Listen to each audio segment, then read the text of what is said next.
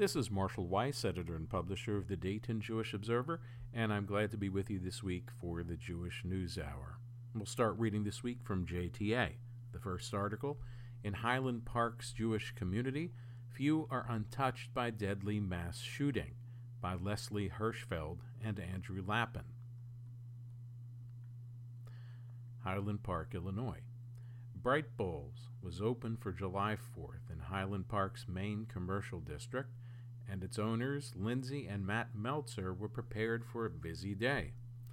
Lindsay had left her job at the Jewish United Fund of Chicago to open her dream business, a vegetarian smoothie shop and wellness studio, in June 2020. This would be the first year since the pandemic began that her suburb would hold its annual Independence Day festivities, including a parade, and the Meltzers were eagerly anticipating lots of foot traffic. The Maxwell Street Klezmer Band began playing in the parade lineup, performing the joyful Jewish standard Freilachs von der Huppe, Happiness Under the Huppe. A parade observer, the local Jewish entrepreneur Candace Crane, laughed and took pictures with her husband and two of her young children. "We were joking. Only in Highland Park does the Klezmer Band come," Crane said. Then everything changed. I was standing at the register, and all of a sudden I see the Highland Park High School Band running up the street, Lindsay Meltzer said. The first thought I had was that there was an active shooter. Moments later, a police officer rode up on his bicycle and told everyone to get off the street. "We just opened our door," Lindsay said. "We have a basement that's about the size of our entire store, and we were able to house over 100 people safely away from windows." Her husband stood at the front door, keeping watch while Lindsay guided everyone else, mostly families with young children, to hide downstairs. A teacher with some active shooter training, herself Jewish, played games with the children and helped keep everyone calm. Meanwhile, Howard Prager, a tuba player in the band, said he thought he saw the shooter flee the scene. "We saw a lot of people running," he said. "We saw the panic and terror in their eyes." Crane hid with her 6-year-old daughter in an abandoned storefront, separated from her husband and 1-year-old who were taken inside an apartment building by a Good Samaritan. "We live literally 5 minutes from that intersection where the shooting took place," Crane said. "That's our neighborhood. That's basically our backyard." The shooting at the Highland Park's July 4th parade killed 7 people, 6 of whom were officially identified Tuesday. Catherine Goldstein, 64, Arenna McCarthy, 35, Kevin McCarthy, 37, Stephen Strauss, 88, Jackie Sondheim, 63, and Nicholas Toledo Zaragoza, 78. Dozens of people were injured in the downtown, left strewn with abandoned strollers and chairs, as the shooting left a trail of devastation in the heart of Highland Park, a city of about 30,000, where about half of the residents are Jewish. The victims included both Jews and non-Jews, and a reflection of the suburb's diversity and the draw of its 4th of July festivities. Multiple GoFundMe pages began circulating online immediately for families of victims and survivors, including one for the 2-year-old son of the McCarthys, who will now be raised by his grandparents, Nina and Misha Levberg. That fundraiser drew nearly $2 million in its first 12 hours. Meanwhile, a local rabbi who put out a call for pediatric spine surgeon referrals for an 8-year-old child from her congregation who was critically injured said she was overwhelmed by responses. The Chicago suburb is home to a large Jewish community, including a substantial number of Israelis and the national headquarters of a liberal political action committee, Jewish Political Action Committee. It was left in a state of shock and trauma following the event. Jewish camps and other activities were canceled around the area the following day, and some of the many synagogues in the area announced special services responding to the shooting. North Shore Congregation Israel, located in nearby Glencoe, announced that one of the victims was Sondheim, a congregant, preschool educator, and B'nai Mitzvah coordinator at the synagogue. "There are no words sufficient to express the depth of our grief," the synagogue said in a statement. The congregation declined an interview with JTA, saying it was fully focused on supporting our community right now, but held a service of comfort and consolation in response to the mass shooting Tuesday evening. A separate memorial service for Sondheim will take place Friday. 3 members of Am Shalom, a Reform congregation in nearby Glencoe, were injured by the gunman, and 2 went to the hospital with their injuries, according to Rabbi Stephen Lowenstein, who said the injured did not want to release their names. Also planning to hold special services were North Suburban Synagogue Bethel, a large conservative congregation, and Reform congregation Makom Solel Lakeside, both in Highland Park. Bethel declined to comment to JTA. Rabbi Evan Moffick of Makom Solel told JTA that racial justice activist Reverend Jesse Jackson would likely attend the prayer vigil service there. Multiple area Jewish spiritual leaders told JTA that while they did not want to speculate as to the motives of the shooter, their communities were wrestling with their feelings of security being upended. I think our Jewish antenna go up a little bit on these things, said Rabbi Jody Kornfeld of Beth Havarim, humanistic Jewish community in nearby Deerfield. Moffick, a longtime contributor to JTA's sister site, My Jewish Learning, told Chicago public radio station WBEZ the day after the shooting that I do feel safe in this community as a Jew, but added, of course this affects our psyche. It's why we have many security measures at our synagogue. Other rabbis noted that while their own congregants may have been safe physically from the attack, they are feeling the damage psychologically. Although local authorities have not yet said whether they believe the shooter's motivation was anti-Semitic, at least one Highland Park rabbi reported that the suspect, whom authorities said had pre-planned his attack for weeks, had previously visited a synagogue, his own.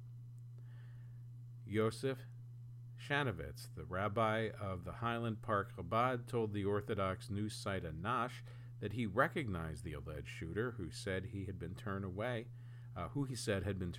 from Chabad by its armed security guard during a Passover Seder this year. A spokesperson for Chabad told JTA the congregation has a security camera, but didn't say whether footage of the incident was captured. The building security guard also confirmed to the Forward that the suspect had visited the congregation during Passover, saying he gave his name and sat in the sanctuary for 45 minutes before leaving. No other North Shore area synagogues reached by JTA reported having seen the shooting suspect at their houses of worship. Authorities said the alleged killer, who was charged late Tuesday with 7 counts of murder, had obtained the high-powered rifle used in the massacre legally. The shooting has once again reignited debates around gun control measures in the United States, a subject even Highland Park's own Jewish community has been divided over in the past. In 2013, a local Jewish pediatrician named Ari Friedman, then a member of Bethel, sued the city over its new assault weapons ban, claiming that the ban was infringing on his Second Amendment's rights. A 2010 candidate for the U.S. House and 2012 candidate for the Illinois State Senate, and at the time active in the Republican Jewish Coalition's Chicago chapter, Friedman brought his petition to the U.S. Supreme Court, which denied it in 2015. Friedman did not respond to several JTA requests for comment, and his pediatric office said he was on vacation. A spokesperson for RJC told JTA that Friedman is no longer active with the group. He is also no longer a Bethel congregant, according to a local source. Meanwhile, among the many local Jews who advocated for the ban was Marsha Balanik, executive director of the Joint Action Committee for Political Affairs, known as JACPAC, a liberal pro-Israel lobby headquartered in Highland Park. She was riding a float at the parade with her son, grandson, and grandson's baseball team and witnessed the shooting. I never imagined I'd face this in my own community. Nothing prepares you for bloodshed on the streets I walk on, Balanik said, adding that the incident would make JACPAC more determined than ever to ensure that we elect members of Congress who will once and for all put an end to gun violence with an assault weapons ban. Several Jewish groups, such as the conservative movement's Rabbinical Assembly, said the violent rampage was the latest instance of America's failure to legislate firearms. Our hearts ache for the lives cut short by gun violence, and we despair that U.S. government leaders have not reacted decisively enough to prevent these tragedies from becoming commonplace, the Rabbinical Assembly said in a statement urging reforms. The local Jews who scrambled to flee for safety and help people during the carnage said they were devastated that their once tranquil haven had become a horrifying scene. Matt and I have lived in so many different places in the world. We grew up here. We fell in love here, Lindsay Meltzer said. We knew this was the place we wanted to raise our kids. I can't believe it. It's just upsetting that this has now hit our own town. Prager, who said his band's clarinet player has decided he will no longer play at parades, is a regular attendee at virtual Kiddush Minyan services hosted by My Jewish Learning. He says he takes comfort in Jewish rituals in times of crisis and also tries to promote positive interactions with fellow humans via his book, Make Someone's Day. We need to find more ways to lift one another up, he said, especially during these times, by looking for ways to make people feel better, by caring about one another. And next, what you need to know about Highland Park, the very Jewish Chicago suburb rattled by July 4th shooting, by Gabe Friedman. In 2014, JTA included Highland Park in an article on communities across the country that were melding Jewish pride into their ceremonies for July 4th, which that year fell on Friday just before Shabbat. Locals were used to seeing a 1953 pickup truck drive through their suburb and others along Chicago's North Shore, blaring a mashup of the song Yankee Doodle Boy with a nigun, or wordless melody, written by the noted Orthodox singer and songwriter Shlomo Carlebach. The director of a local synagogue said he passed out both American and Israeli flags along the North Shore parade route. In Highland Park, he told JTA, they prefer the Israeli flag. The report captures Highland Park's sky-high levels of Jewish pride and provides yet another example of how Monday's shooting that killed at least 7 people at a July 4th parade there struck the heart of one of the country's idyllic suburban Jewish capitals. One of the 2 victims identified, Jackie Sondheim, was the B'nai Mitzvah and event coordinator for the North Shore Congregation Israel in the neighboring suburb of Glencoe.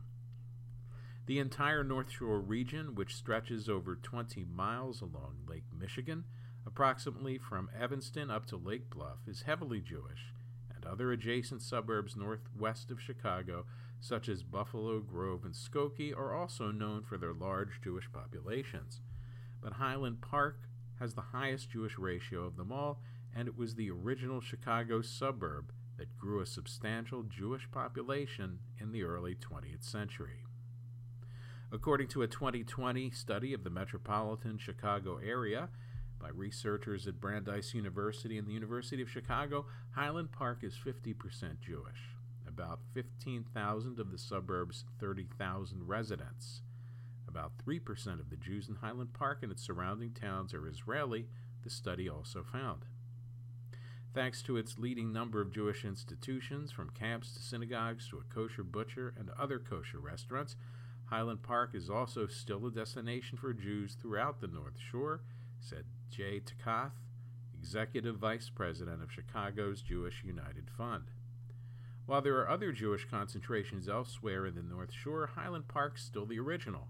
Highland Park is kind of still the Mecca, or Jerusalem, if you will, Takath said. Highland Park's Jewish history dates back to the turn of the 20th century, when Takath said Jewish families began spending parts of their summer in the area. The Lakeshore Country Club opened in 1908, as likely the only of its kind in the area to admit Jews in neighboring Glencoe, but Takath said it was primarily populated by people from Highland Park. In 1918, the similar Northmore Country Club opened in Highland Park proper. Some lamenting the tragedy on social media noted how the shooting punctured a very affluent, normally peaceful town, where several iconic movies ostensibly about American suburbia, from Ferris Bueller's Day Off to 16 Candles, were filmed. Highland Park's median household income was $147,000 in 2020, according to the Census Bureau, more than twice the national median. It's a place of movie magic and one of the 100 wealthiest cities in America, tweeted the noted film critic Richard Roper. No place is safe. The town has avoided large-scale anti-Semitic incidents throughout the 20th century, even as nearby Skokie became the site of a nationwide neo-Nazi march and the center of a landmark Supreme Court case in the 1970s, and as West Rogers Park on Chicago's far northwest side saw a white supremacist shoot to kill multiple Orthodox Jews leaving services in 1999. Takath said that the worst for Highland Park involved anti-Semitic hockey fans from neighboring towns who, in the 1980s and 90s, would throw bagels onto the ice when their children played against Highland Park to try to intimidate and embarrass them.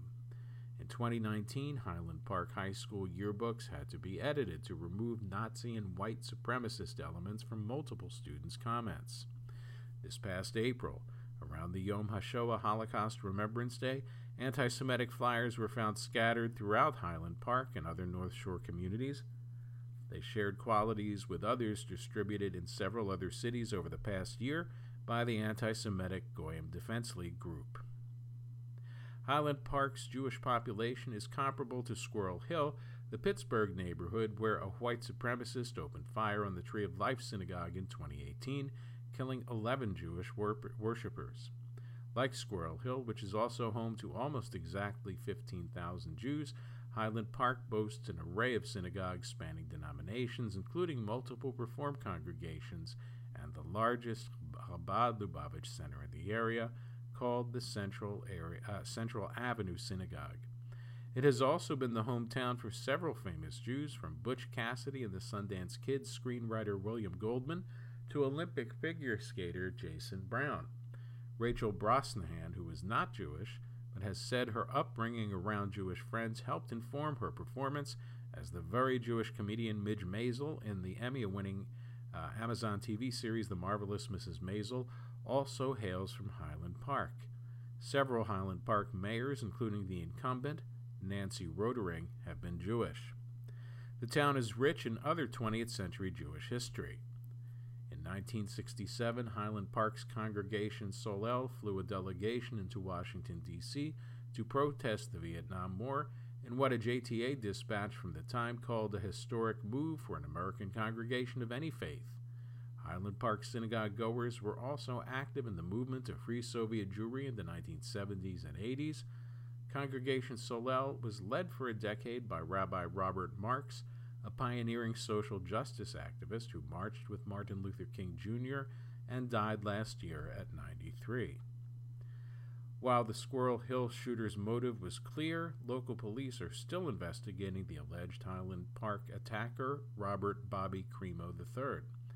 Cremo's father, Bob Cremo II, is a well-known local figure who owns multiple businesses, including a deli, and once unsuccessfully ran for mayor. Takath said that while his organization and so many others are still looking into the younger Cremo's background, Highland Park's Jews are not reacting first with fears about a looming wave of specifically anti-Semitic violence. The town is heavily Democratic, and the fact that the incident was another of the 300-plus mass shootings in the United States so far in 2022 has many talking about gun reform. People are shaken, but they're not processing it as I was, or I am at more risk because I live in Highland Park in particular, Takath said. It's being processed as this is yet another example of what America is today. Next from JTA, Tennessee court dismisses Jewish couple's lawsuit alleging religious bias in adoption law, by Jackie Hajdenberg.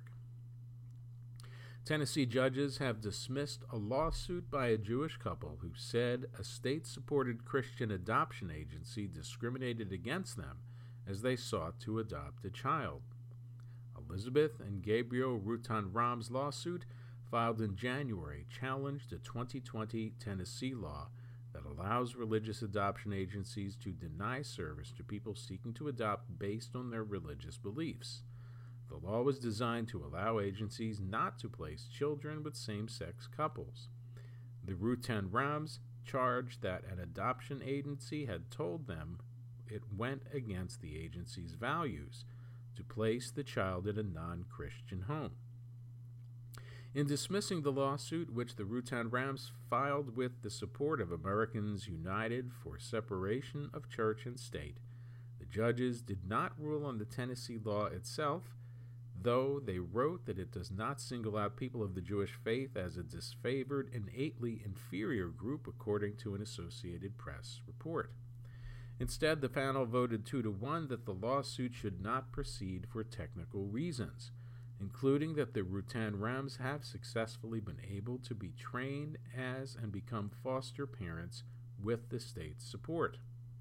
The couple told JTA in January that they have enjoyed introducing their foster daughter to Judaism. It went all gung-ho on Hanukkah, which, when you're comparing it to Christmas, it's hard, Elizabeth Rutan Rams said at the time. And she also got Christmas presents. She said she wants an Easter basket. We're still going to include her in those things. We are all including each other. She and her husband described the process that led them to believe they had been discriminated against because of their religion. They said they had openly disclosed that they are Jewish, but believed that the Holston United Methodist Home for Children in Greenfield, which denied them training, would have found out anyway. One of the things that you have to do is a home study, Gabriel Rutan Ram told JTA. They would have seen the mezuzah on the door. They would have seen the Kotel painting up on our wall. There's Jewish iconography throughout the house, and not a single cross or a Jesus picture up anywhere.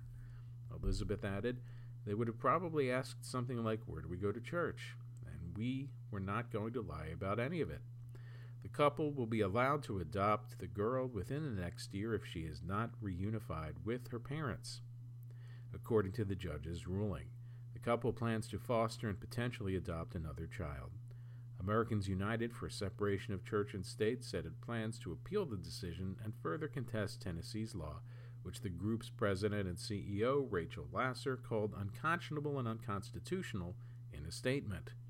The courthouse door should not be slammed shut on foster parents and taxpayers like Gabe and Liz Rutan Ram, who bravely came forward to fight religious discrimination in state-funded foster care services, Laser said. Ben & Jerry's sues parent company of Unilever over sale of Israeli business, by Caleb Guedes Reed. Ben & Jerry's is not letting go of its West Bank pullout goal without a fight with its parent company. The iconic ice cream brand has filed a lawsuit against Unilever over its decision last week to sell the Israeli arm of the business to Israeli-based franchise American Quality Products Limited and its owner Avi Zinger, which will continue to sell Ben & Jerry's in the West Bank. Ben & Jerry's says that Unilever's decision was made without the brand's board's consent, and wrote in a statement Tuesday that stopping the sale is necessary to protect the social integrity that the ice cream brand has spent decades building. The lawsuit will aim to block the sale.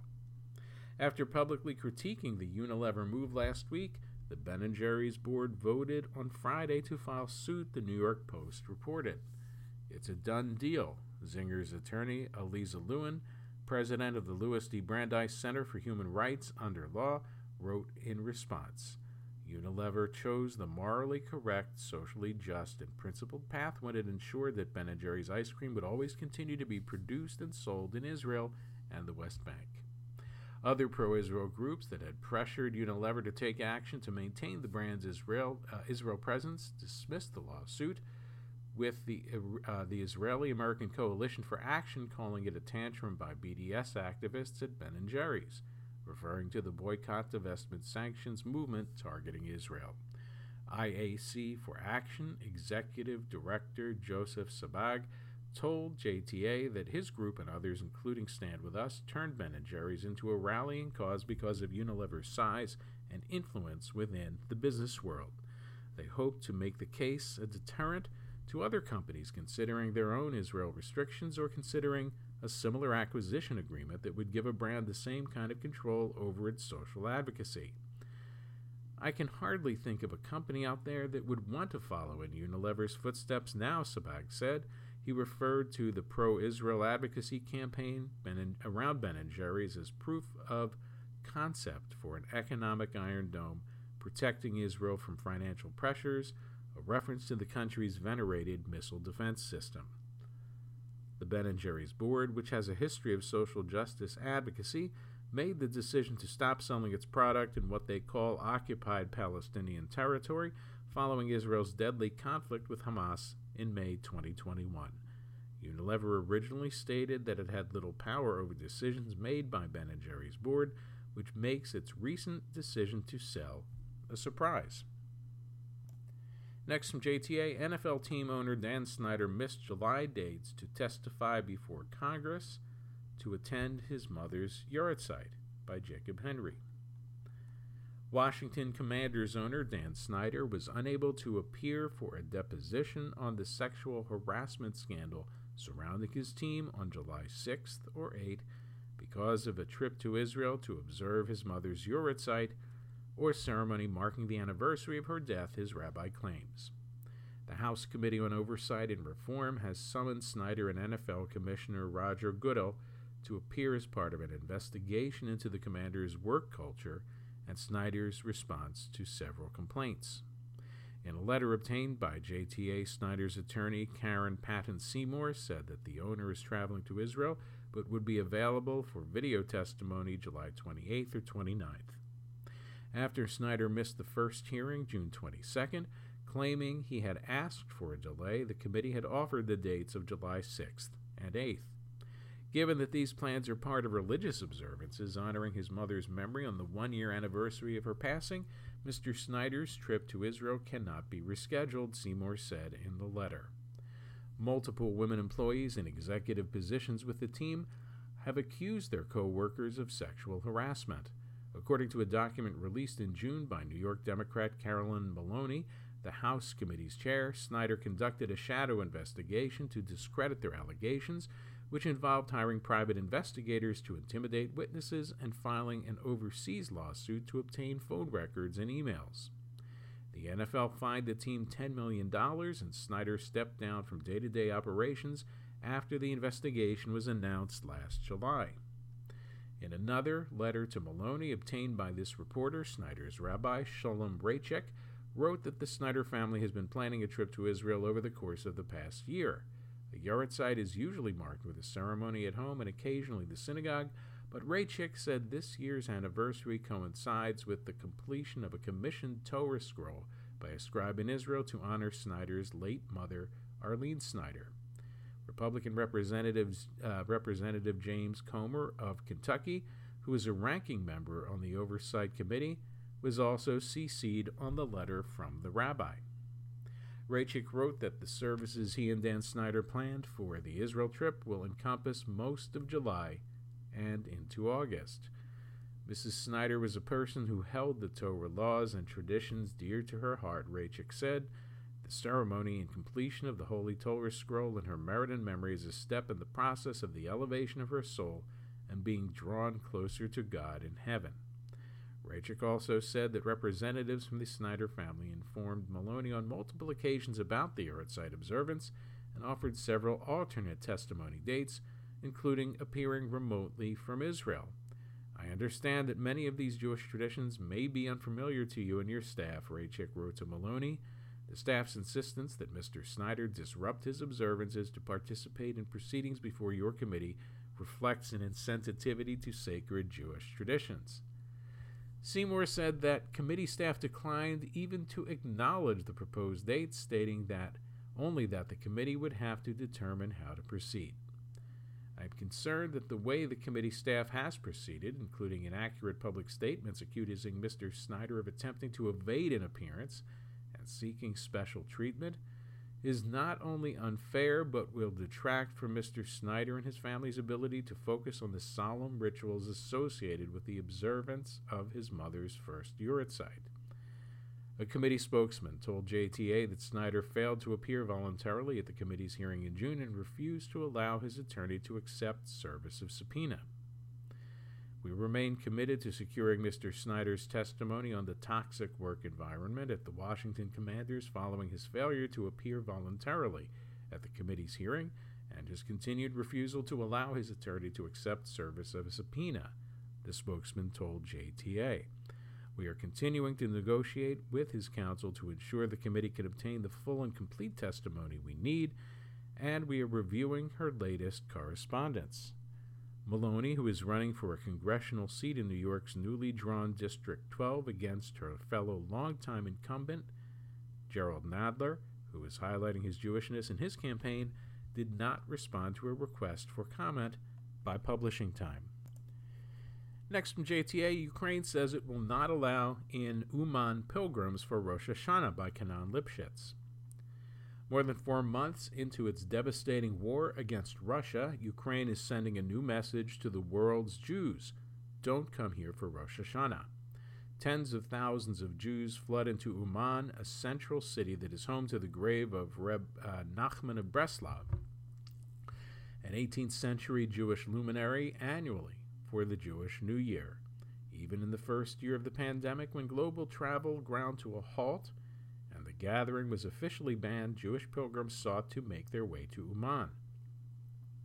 This year, the security cannot be guaranteed, Ukraine's ambassador to Israel, Yevgen Korinichuk, said in a statement posted Thursday on the embassy's Facebook page.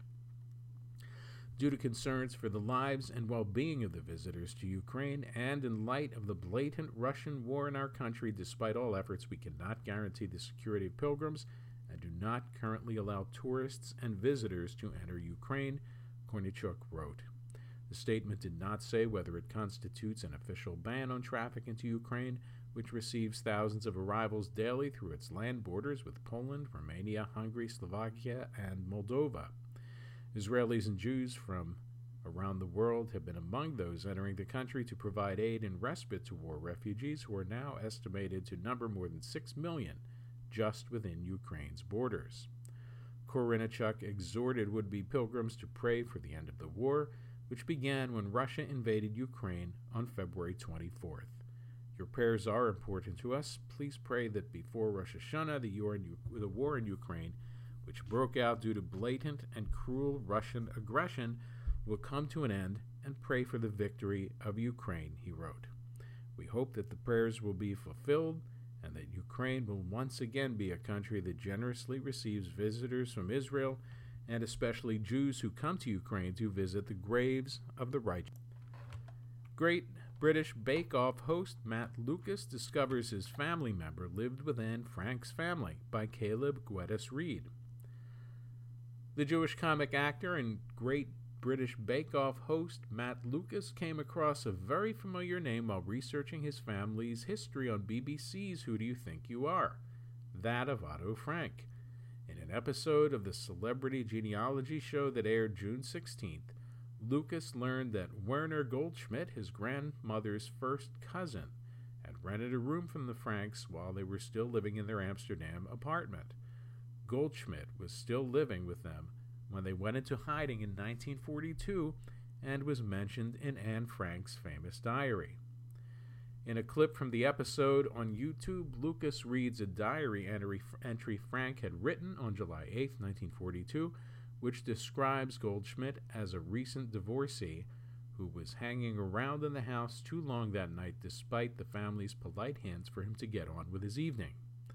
I would have read this diary when I was younger and never realized that she was talking about a relative of mine, said Lucas, who was only vaguely aware that some of his family members had died in concentration camps.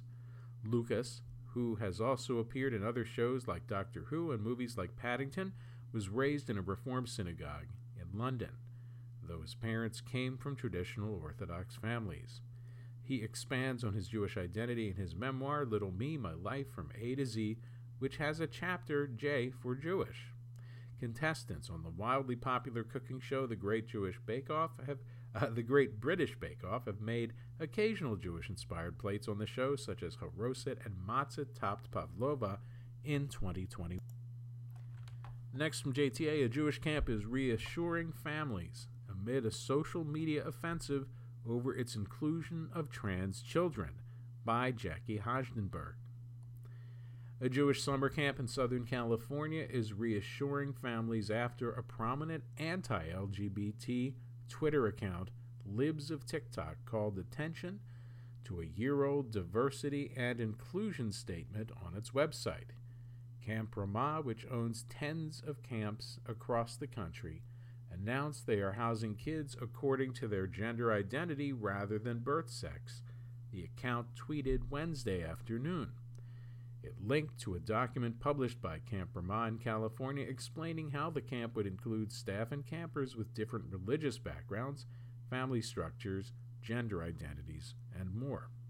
The tweet was standard fare for Libs of TikTok, which has amassed 1.3 million followers for its stream of mostly anti-LGBT plus content, much of which aims to generate outrage about how public schools and individual educators teach about gender and sexuality.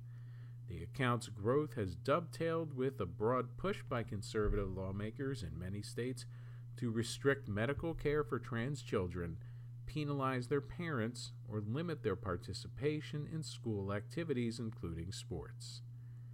The identity of the person behind Libs of TikTok, Chaya Raichik, an Orthodox Jewish woman based in Los Angeles, was discovered by Washington Post reporter Taylor Lorenz in April. In an in-depth report, Lorenz detailed how Raichik's account can set the agenda for conservative personalities, as well as online trolls who have inundated some of the people the account has featured with harassment and even death threats. Exactly what that has looked like for Camp Ramah in California is not clear. Directors Rabbi Joe Menashe and Ariella Moss Petersile told parents by email Thursday that they were aware of a social media offensive against the camp and had taken steps to ensure security. We have no reason to believe there is any specific threat. However, we are responding and communicating with you in line with our commitment to transparency, they wrote to families of the hundreds of campers spending the summer at the camp located in Ojai, California. Please know that the camp continues to run seamlessly for our Chanuchim campers and Tzevet staff, and we are in contact with our security partners about an abundance of caution, they added. Reached at camp late Thursday, Menashe told JTA, "We are focused on providing camp for our community at this time and have no comment." Ramah is the conservative movement of Judaism's summer camp network, and the National Ramah Commission operates 10 overnight camps and 5-day camps in the United States and Canada. Each Ramah camp sets its own approach to gender diversity and inclusion, according to the National Ramah Commission. Ramah, New England, for example, noted in a diversity statement published in April that some of its campers might identify with a different gender than they had in the past and might therefore be assigned to a different bunk in the future. The statement Raichik referred to from Ramah in California is not new. It was uploaded to the camp's website in April 2021, and the section about sexual orientation and gender diversity represents just a small portion. It says the camp is committed to creating a safe and welcoming environment for LGBTQ+ identified kids, staff, and parents, and also acknowledges that adjusting to the needs of transgender campers may be challenging for some. We recognize that this may represent a learning zone for some of our families, the statement said. Ramah is far from the only camp to have also sought to be more inclusive of children who are transgender, non-binary, or otherwise gender non-conforming. Some Jewish camps have offered all gender or transgender-friendly housing since at least 2016, and alums of Jewish camps opened a new camp this year serving exclusively transgender children from all religious backgrounds. Libs of TikTok has called out some of the others too. Camp Akita in Ohio, an accredited camp with ACA camps, is housing kids based on their gender identity, the account tweeted on July 4th. Parents won't be notified if their child switches cabins or if their kid's counselor or bunkmates who sleep in their cabin identify as transgender. While many of the responses to the Libs of TikTok post about Camp Ramah mocked the camp or slammed it for its approach to gender and sexuality, others replied with a different take. "Hi, parent of 3 Ramah campers, and I couldn't be prouder of their efforts to support LGBTQ youth," wrote an account operated by a woman in Phoenix, an You know what else? It doesn't bother my kids because camp has fostered their sense of community and inclusion. You should consider it. Next from JTA, top AP brass attend reopening of Gaza Bureau that was in building bombed by Israel, by Ron Campais. Top executives from the Associated Press launched the news agency's new office in the Gaza Strip more than a year after Israel gave AP staff an hour's notice to leave before bombing the building it said also housed a Hamas intelligence unit.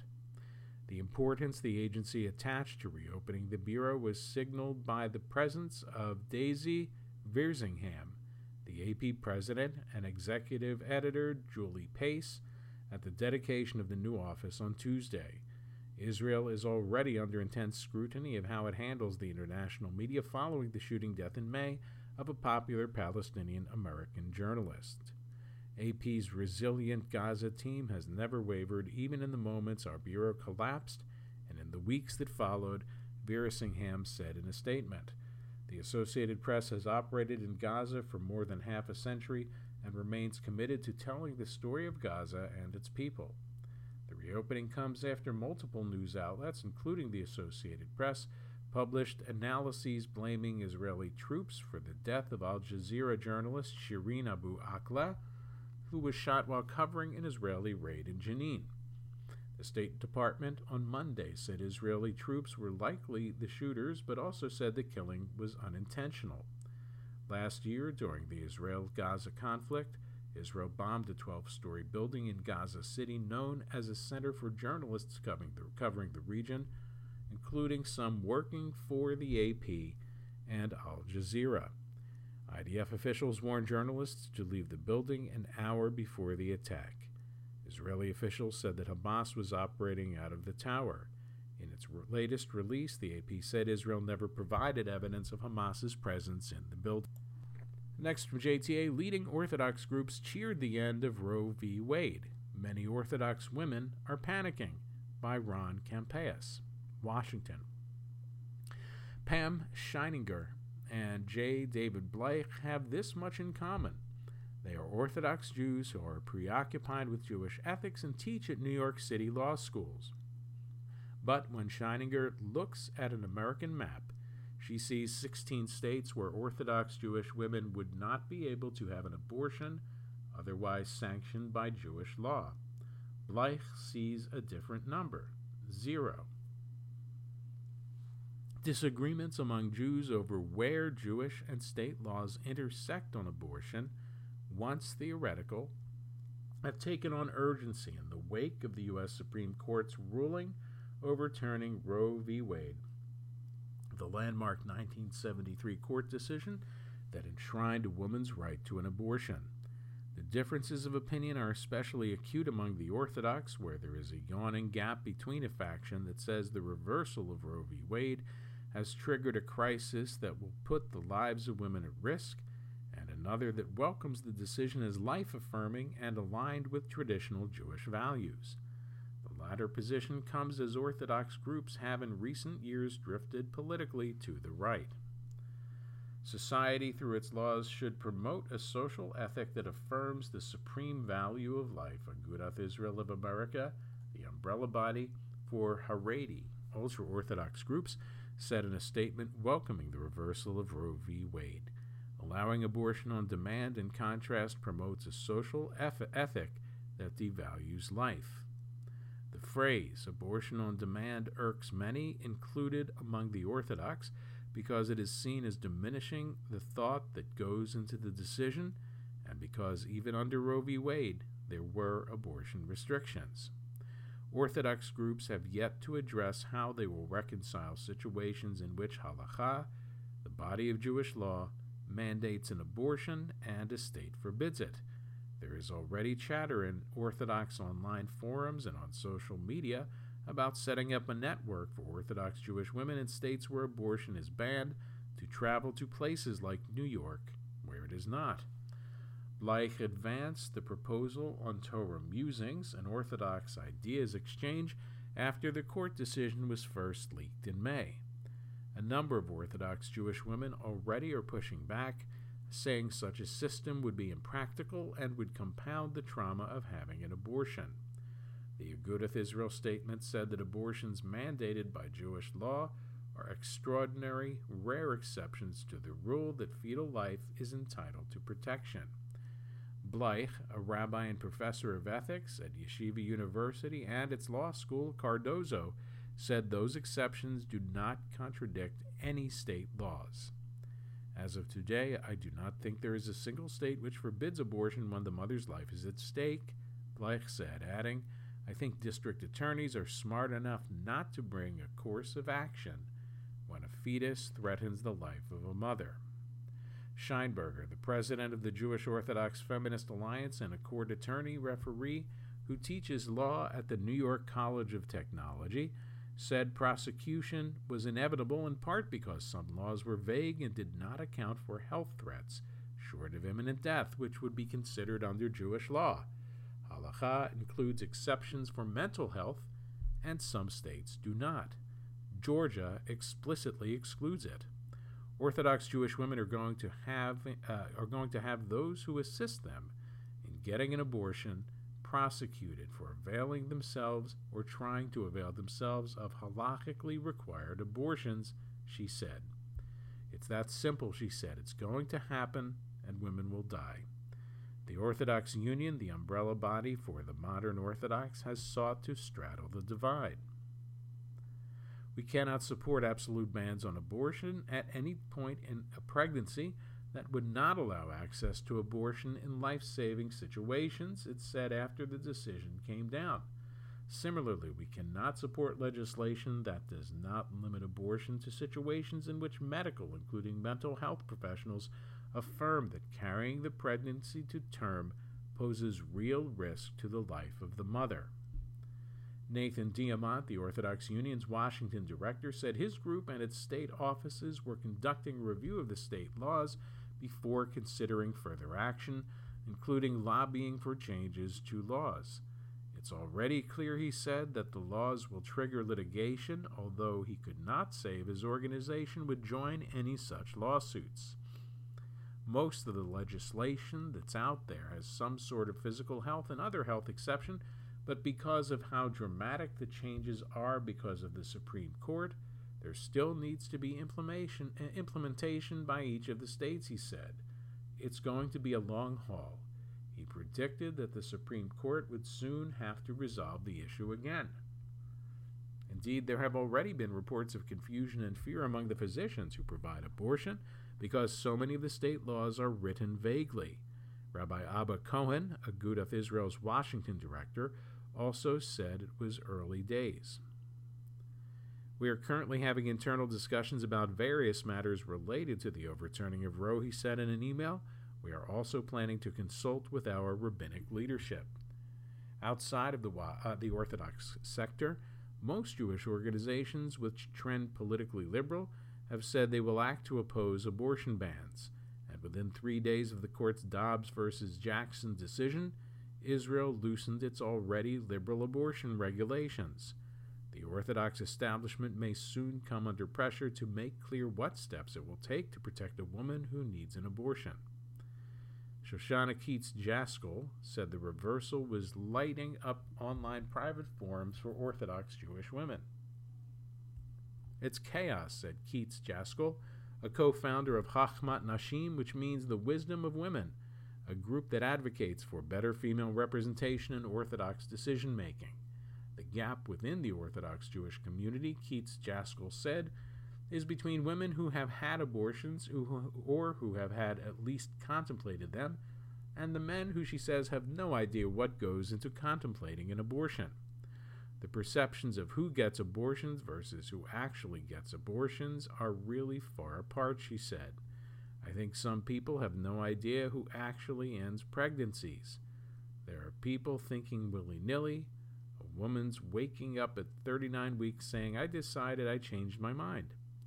Keats Jaskol shared an account posted to a private forum from a woman who had an abortion in 2001 in New Jersey, which allows abortions in cases where the fetus is not likely to survive childbirth.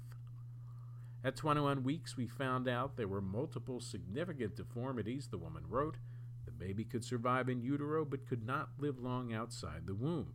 He would be poked and prodded and subjected to many treatments, but would die anyway. The woman who consented to Keats Jaskell sharing the account as long as she remained anonymous said she and her husband consulted with a rabbi who advised them to consult with a posek, an arbiter of Jewish law. The posek said that to save mother and baby suffering, the pregnancy should be terminated, she said. Had the law been different, I might have had to carry that fetus to term, deliver, and watch it die. I don't know that we would have gone on to have more children if we had had to endure that. It was traumatic enough as it was. People don't understand how often this happens, who actually needs to terminate, and how changing the laws, even with exceptions they approve of, is cruel. In a 2018 article in the foreword by Avital Chizik Goldschmidt, a writer in Rabbi's Life, aggregated anonymous accounts she had gathered from Orthodox Jewish women of why they had an abortion. Some had been raped, some were in abusive relationships, some had life-threatening pregnancies, some fetuses would not have survived long after childbirth, some women were contemplating suicide. The article was circulating among Orthodox women after the decision, which Keats Jaskell said was typical. It gets shared every time abortion comes up, she said. The proliferation of such stories illustrates the gap between the Orthodox establishment and Orthodox women who are infuriated when they see organizational officials decry abortion on demand, a phrase Agudath Israel used in its statement. Most cases where a woman needs an abortion are devastating and necessary, said Sarah Hurwitz, the president of Maharat, the first institution to ordain Orthodox women as clergy. She called the Dobbs decision an unconscionable infringement on the religious freedom of Orthodox Jews in an op-ed for JTA that she co-authored after a draft opinion leaked in May. It's not like a decision that is ever taken lightly, and I think that the assumption that women are just having abortions for the sake of having abortions is not true. Keats Jaskell, who is Israel-based and is busy engaging online with American Orthodox Jews who support the Roe reversal, says just seeing the phrase abortion on demand makes her livid. Abortion on demand, what does that mean, she said. They don't know. They don't know what they're talking about. This is what happens when people who have no idea what they're talking about pick up a cause and start to vomit from their mouths. She blamed the politically rightward drift among American Orthodox Jews, which she said was distorting what had once been nuanced, deeply researched, and considered opinions on matters of Jewish living. I think they want to be identified, as right-wing, she said. They want to be identified with the more religious, and in America, religious is Christian. Christianity holds very different views on abortion. Blythe's proposal of a fund to get Orthodox women to liberal states was unviable, said Keats Jaskell, Hurwitz, and Scheiniger.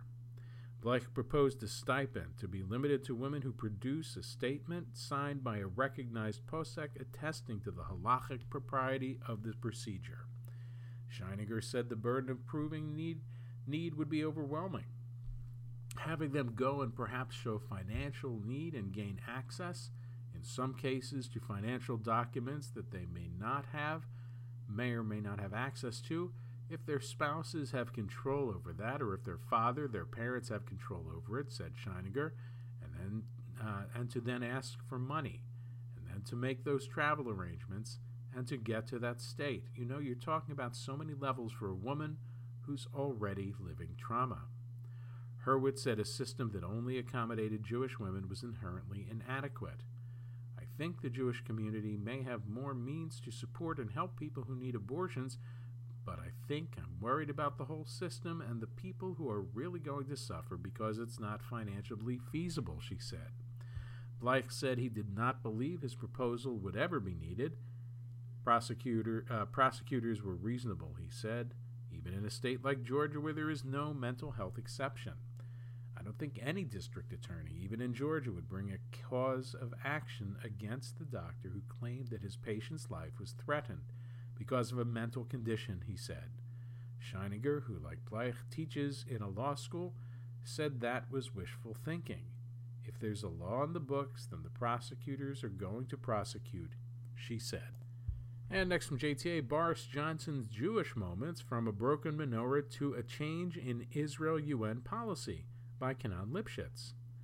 For many Britons, Boris Johnson's tenure as Prime Minister will have been defined by scandals like the one that forced him to resign on Thursday.